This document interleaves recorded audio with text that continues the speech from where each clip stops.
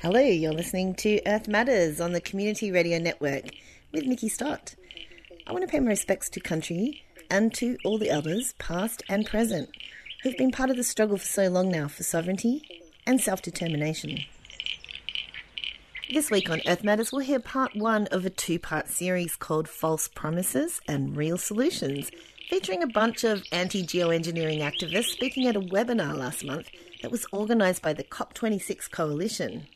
Sarah Shaw from Friends of the Earth International and Gopal Dayaneni and Tom Wakeford from ETC Group get back to basics with everything you wanted to know about geoengineering but were too afraid to ask. What is it? Where did it come from? Why is it here? Why does it totally suck? And what can we do about it? So, going to say a tiny bit about how this false solution, this idea of geoengineering came about. And it was a good 30 years ago that this term started to be used. I actually remember it. I was an ecology student and the word was used, but nobody really took it seriously. And basically, Gopal's going to define it much more detail than I am. But geoengineering is basically the idea that you can control the climate in the same way as you can mend a bike or fix your car. And the big shift happened a couple of years ago when the Intergovernmental Panel on Climate Change made scenarios about how we'd keep below 1.5 degrees C. And all of the scenarios they came up with relied on some element of geoengineering. So basically the way governments are looking at things, the way that lots of businesses, even some non-governmental organizations are looking at things, is that geoengineering's something we're going to have to rely on. But you're going to hear a rich critique of that. You're also going to hear from Sarah about some of the other muddled thinking that leads us down the path of geoengineering. Terms like net zero, and of course geoengineering often comes under alternative names that maybe sound a bit more acceptable, a bit more easy to swallow, like carbon capture. Like, who could be against something nice called carbon capture? And then finally, we're going to come to Dipti, who's going to look at the real solutions as opposed to the false ones. So we'll go straight to Gopal. Welcome. This is a quick presentation that we put together between ETC Group, the Climate Justice Alliance based in Turtle Island in North America, and the Hands Off Mother Earth campaign, which is an international campaign of dozens of organizations around the world fighting against geoengineering. When we first started talking about geoengineering, it was this idea of these completely sci-fi sort of ridiculous proposals that nobody took too seriously, that was worrisome and that people were talking about it, but it didn't seem real. And we are now in a period where real-world experiments are both being proposed and moving forward to test geoengineering schemes. Geoengineering refers to a set of proposed technologies to deliberately intervene in and alter Earth systems on a mega scale. It is a desperate, potentially catastrophic set of proposals to manipulate the climate in an attempt to roll back some of the effects of climate change while avoiding the root causes. Deliberate, mega scale, and desperate. By deliberate, we mean we are talking about purposefully messing with the way Earth's natural geophysical, geochemical cycles function. The goal is to extend fossil fuel extraction and consumption by hiding or displacing the effect. Oftentimes, pro-geoengineering folks will say, well, we're already geoengineering the planet with fossil fuels by burning fossil fuels. But that's an externality of something that we now know is terribly wrong, as opposed to deliberately trying to mess with the life support systems of the planet.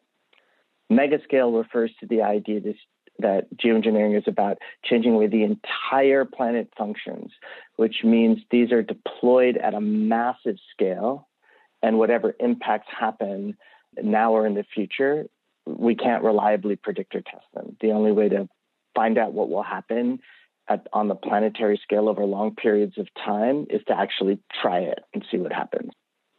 People who promote geoengineering will argue that the scale, the pace, and the impacts of climate disruption demand that we resort to these kinds of far-fetched, expensive, unproven, and untestable measures because we're running out of time to reduce greenhouse gas emissions.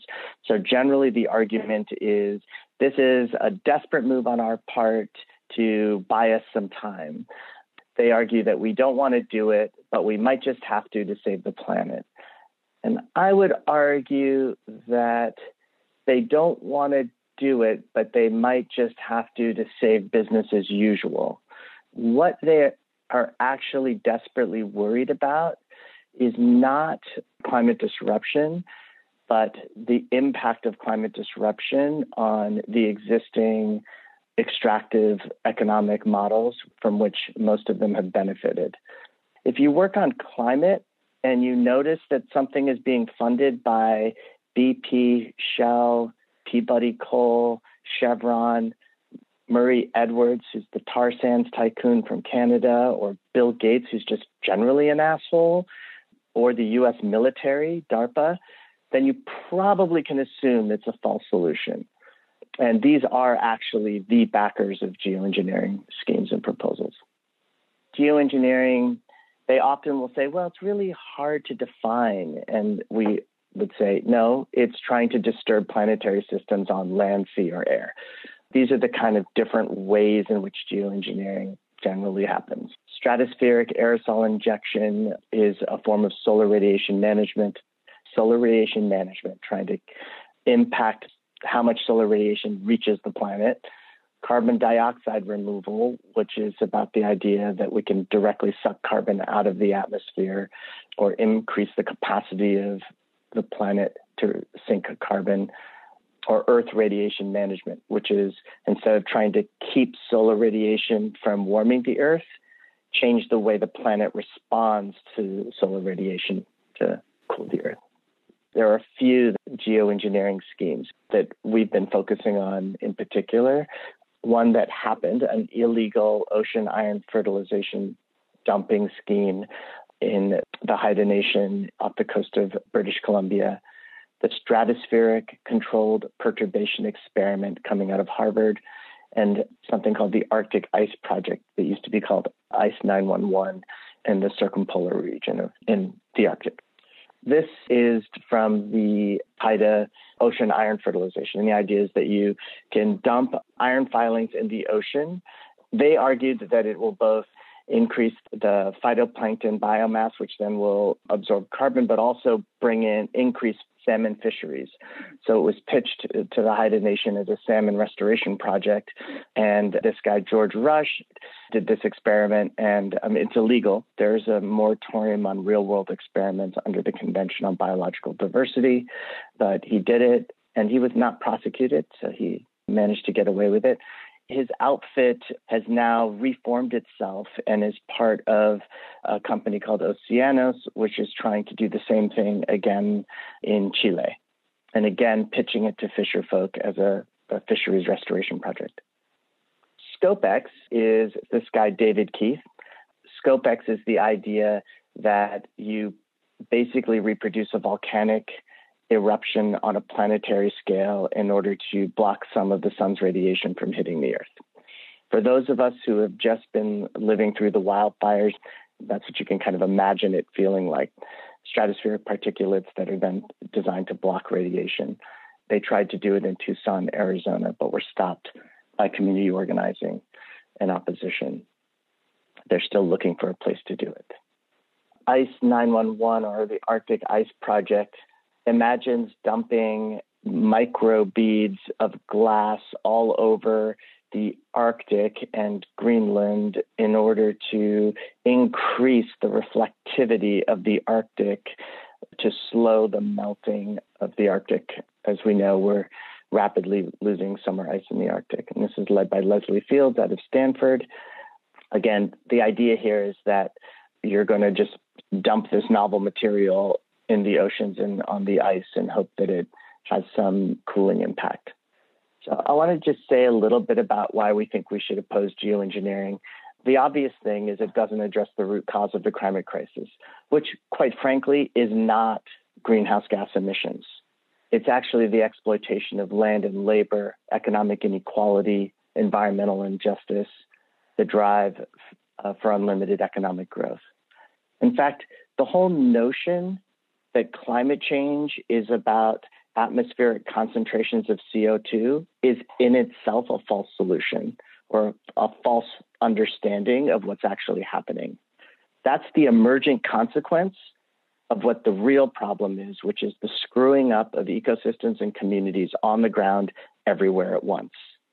And the emergent consequence of that, an economic system based on the exploitation of land and labor and living systems, is a planetary scale systems destruction. So the 5 reasons we would argue that you have to oppose geoengineering are that it's untestable, unstoppable, ungovernable, undemocratic, and unnecessary. It's untestable and unstoppable because of what we talked about before, this idea that the one thing you cannot test for are the consequences of deploying something at a planetary scale. The only way to find out what happens at the planetary scale over time is to try it and then see what happens. And at that point, it can easily be too late to do anything about it. And by their own admission, geoengineers talk about, for example, when it comes to stratospheric aerosol injection or other forms of solar radiation management, they themselves admit that there's this problem of termination shock, which is the idea that once you deploy these technologies, you have to keep them going until you figure out a strategy to actually deal with the root causes. Otherwise, you end up with termination shock. If you shut them down, temperatures rise more rapidly, more severely than they would have if you had done nothing. So it's ungovernable and undemocratic. Many of these technologies have to be deployed and maintained continuously for dozens, if not 100 years. And the idea that we will imagine a stable governance regime internationally for a planetary scale intervention over 100 years seems absurd to almost anyone. And it's deeply undemocratic because it, by definition, cannot comply with free, prior, and informed consent, the right to know and the right to say no of communities potentially impacted by such experiments and or actual deployment of technologies. And finally, I'll say that it's entirely and utterly unnecessary because we know what we need to do. We need to tackle the climate crisis. We don't need to have desperate, expensive, unproven technologies to try and maintain the status quo. We need to actually engage in the challenging work of reorganizing the very nature of our economy towards energy democracy, soil restoration, zero waste, ecosystems protection, human rights, indigenous sovereignty, equity, and of course, we need to keep the fossil fuels in the ground. And there's all kinds of great ways to get involved and things that we can do. I'll just point folks to the Hands Off Mother Earth campaign, handsoffmotherearth.org, and Geoengineering Monitor. You're listening to Earth Matters on the Community Radio Network. Next, I'll hand over to Sarah from Friends of the Earth International. So the pursuit of false solutions is not a new thing. I think that's clear that for decades, rich countries and big polluters have been looking for an escape hatch to try and avoid doing the work of transformation, of actually reducing emissions, of leaving fossil fuels in the ground and getting finance to the global south to enable development and energy transformation there. And I think this has taken many shapes over the years, but the intent is generally the same. It's to allow business as usual for emissions to continue either under the guise of market solutions like carbon markets and offsets, so paying other people to allegedly reduce emissions elsewhere, techno fixes like geoengineering that we've just heard about, and sort of substituting, so things like reducing emissions from deforestation and degradation, nature-based solutions, so planting trees instead of leaving fossil fuels in the ground. And these strategies have the effect of distracting attention from the urgent need to eliminate fossil fuel emissions and to transform systems, obscuring the responsibility of corporates and elites for their carbon emissions and the responsibility of governments to regulate them. It leads to further financialisation of nature, reducing the diversity of the planet's forests and grasslands and wetlands to carbon to be traded. And of course, it has massive impacts on the communities, particularly in the global south, because of the need for vast amounts of land. So recently, quite a lot of these false solutions have entered the climate debate via the idea of net zero. So net zero has been around for a while, but it was formalised a lot more in the Paris Agreement, and it's now very prevalent in government targets and proposed targets, particularly in the global north. So theoretically, you achieve net zero when there's a balance between your sources of greenhouse gas emissions and the sinks that absorb them. But there is a huge difference between whether you're looking at 1 or 10 or 100 tonnes of CO2 or 1,000 or a gigaton. So there's a big difference in the scale of the overshoot and the scale of the negative emissions to get to net zero. And we're talking about a huge amount. If you look at most of the IPCC scenarios, they're suggesting there needs to be a huge amount, which we would dispute. But we must distinguish as well between the carbon that cycles through active pools, the atmosphere, ocean and land, and carbon that's released in the geologic pool or fossil carbon. These aren't the same. So burning historical coal from the ground is really different from planting a tree. And we see that net zero is being used by a lot of polluting governments and corporations to evade responsibility, shift burdens, disguise climate inaction, and in some cases to even scale up fossil fuel extraction. So there are these pledges with a deep, sort of distant date that require no action for decades, and the promise of these technologies that are unlikely to work at scale and which are hugely dangerous and harmful. Many of these net zero targets assume these vast tree plantations in the global south, or some of the technologies that Gopal has just talked about now. Net zero targets can therefore hide deep inequity and injustice. Corporations, northern countries and elites plan to continue to burn fossil fuels while assuming that the forests and land in the global south will soak up the emissions and that frontline communities, women and young people will pay the cost with their livelihoods and even lives. So some of the false solutions that we see particularly, we see rich countries using carbon markets and offsets to balance their emissions. I think perhaps the most glaringly obvious reason not to pursue carbon markets is the fact that they don't work. We've seen global emissions continue to rise over the last 10, 20, 30 years, and carbon prices have remained ridiculously low as governments have auctioned quotas cheaply to appeal to the fossil fuel industry.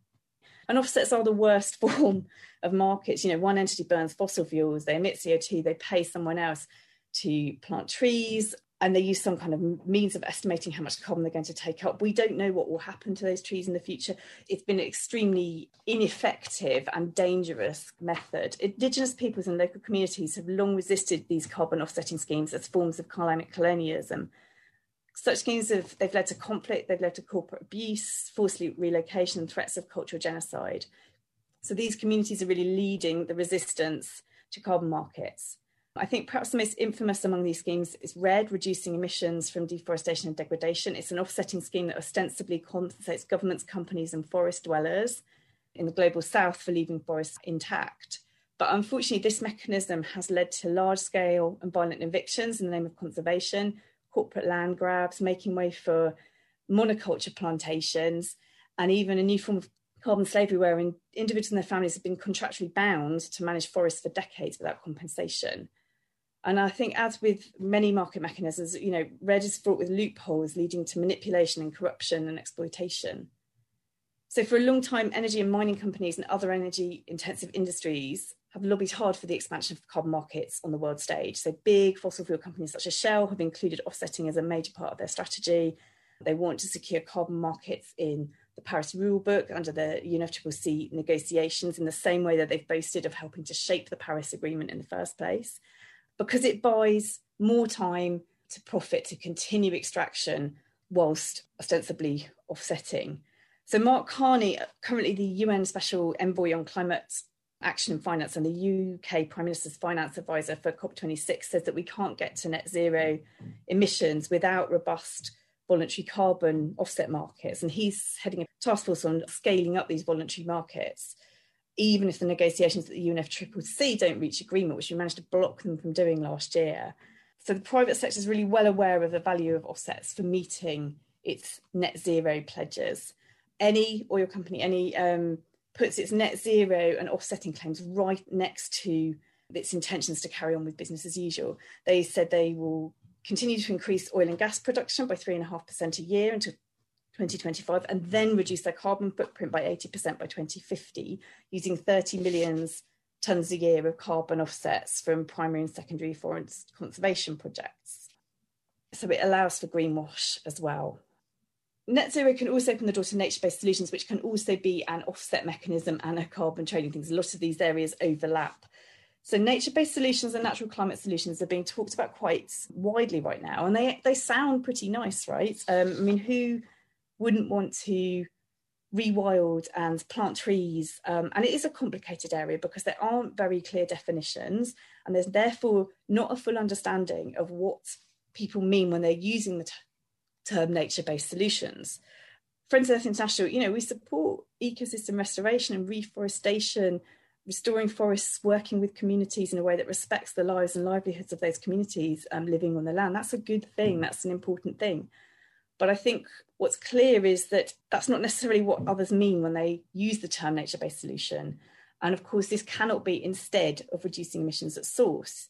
Terrestrial sinks sequester carbon, but it doesn't compensate for the release of fossil fuels when release of CO2 when fossil fuels are burnt. And there is a common thread here. Some of the proponents of nature-based solutions are the usual suspects. Shell, Eni, Total, BP, Chevron and others came together for a special event on carbon markets at the COP last year, supported by a few large conservation NGOs. Northern governments are also pretty keen. Some suggestions for nature-based solutions look very much like a repackaged version of REDD, so mass plantation-style tree planting in the global south. And of course, there's a threat of increased industrial agriculture, because as you use land for nature-based solutions, you have less land on which to grow food. And that leads to an intensification, which carries all sorts of serious issues and risks. You only need to look at BP or Shell's website on nature-based solutions to understand the strategy of sort of distraction and seduction. They're clearly intent on continuing to explore, extract and sell fossil fuels. But by focusing attention on programmes to increase forest offsets, with the petrol they sell to consumers, using photos of forests and communities to support the preservation of biodiverse ecosystems, they're distracting from that core intent. It's greenwashing. When oil companies are wanting to expand and they are advocating for nature-based solutions and wanting them as tradable assets on top of that, I think we need to be very concerned about what this means and look at who stands to gain. There's also bioenergy with carbon capture and storage, which is a geoengineering technique. It's a method of growing crops, burning them to generate electricity, capturing it, pumping it into underground reservoirs and storing it. Not tested at scale, not very desirable at all. And it's estimated that the deployment of BECCS at large scale could require up to 300,000 million hectares of land, so twice the world's currently cultivated land. That's mainly going to be in the global south, and therefore it once again perpetuates sort of global injustices. Whose land and whose forests are going to be affected here? And there are huge issues of risk and feasibility and adverse impacts, some of which were highlighted earlier. What many of these approaches have in common is the requirement for huge amounts of land for new tree plantations. And these are likely to lead to conflicts over food and water and ecosystems and livelihoods. So some proponents envisage hundreds of millions or even billions of hectares of land being allocated to bioenergy or carbon offset tree plantations. And there isn't enough land available on the planet to accommodate all of these combined corporate and government net zero plans. Rural farming and indigenous communities in the global south are likely to be pushed off their land. And so we're likely to see landlessness, hunger and food price rises that will affect disproportionately those who've done the least to cause the climate crisis, so further compounding those deep injustices. And it is tempting to say we're in emergency and we need to use every tool in the box, but these tools, so-called tools, cause huge harm to communities, and they are a distraction from the real solutions. We need to reduce fossil fuels at sources urgently. We need system change and transformation. We need large-scale finance flowing from the north to the south to finance an energy revolution. Investing in these things is a distraction from actually tackling the problem at source. And I just wanted to flag a few publications. before I finish. It's a carbon markets one from last year that still has some stuff in it. We have a forthcoming publication around bioenergy with carbon capture and storage. And we have a joint briefing around some of the concerns around net zero targets with some other organisations there. And we can share links and things in the Slack to all of these things afterwards. And we also have some other forthcoming publications around these areas as well. So look out for those. But I will stop there. Thank you.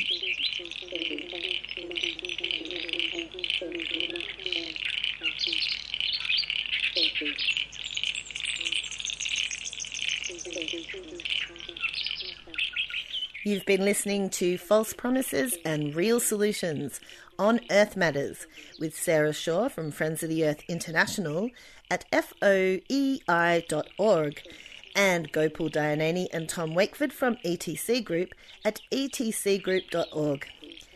Tune in next month for part 2 of this 2-part series where Dipti Patnagar from Friends of the Earth International will elaborate on what the alternative and real solutions are to the false solution of geoengineering, which is really only good for one thing, and that would be greenwashing the neoliberal agenda. And you can find our Earth Matters podcast at 3cr.org.au/Earth Matters. And if you're listening via a podcasting service, we'd love you to subscribe. And why not rate us and give us a review to help spread the word? Earth Matters would like to thank the Community Broadcasting Foundation for their generous support and the Community Radio Network for all their hard work in getting this show out to you. Earth Matters is produced with the support of 3CR Community Radio in Fitzroy, Naarm. And we can be contacted at earthmatters3cr@gmail.com. And you can also find us on your socials. That's all for this week, so tune in next week for more environmental and social justice stories.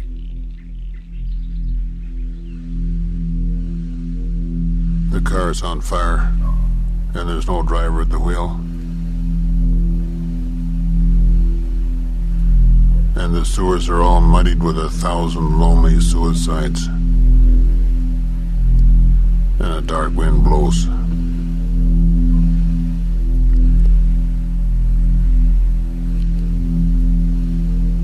The government is corrupt, and we're on so many drugs with the radio on and the curtains drawn.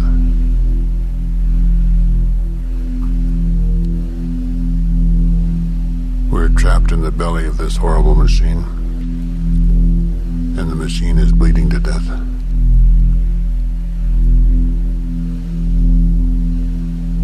The sun has fallen down, and the billboards are all leering.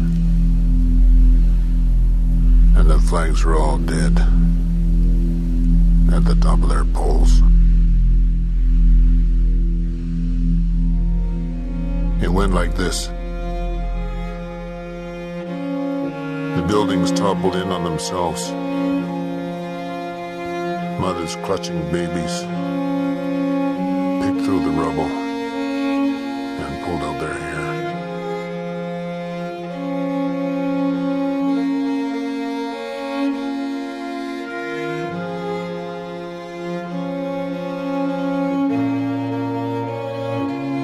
The skyline was beautiful on fire. All twisted metal stretching upwards. Everything washed in a thin orange haze. I said, "Kiss me, you're beautiful. These are truly the last days."